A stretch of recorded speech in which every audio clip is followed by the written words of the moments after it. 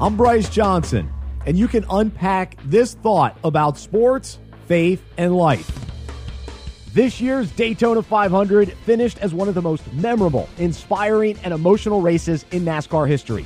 J.D. Gibbs, the eldest son of Joe Gibbs and the co-founder and former president of Joe Gibbs Racing, passed away on January 11th at the age of 49. He had a long and challenging battle with a degenerative neurological disease.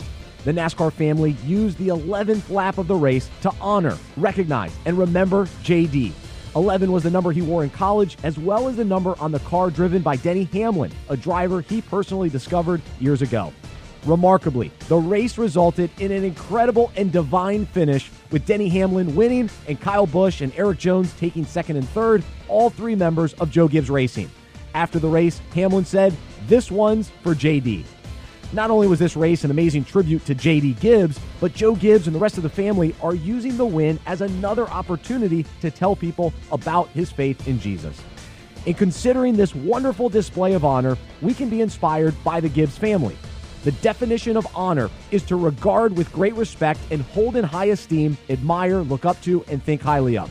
Of course, this often is done when someone passes away, but it's also important we honor those around us today. I'm sure we all know people who we admire and think highly of, whether for great accomplishments or for the small ways they significantly impact our lives. In order to show others how much we value them, the Bible encourages us to love one another with brotherly affection, outdo one another in showing honor. Honor also means to acclaim, praise, celebrate, glorify, hail, exalt, and magnify. Ultimately, we should honor God and bring Him glory through our own races as we say, "This one's for Him." I'm Bryce Johnson, and you can unpack that. For more faith and sports, visit unpackingit.com.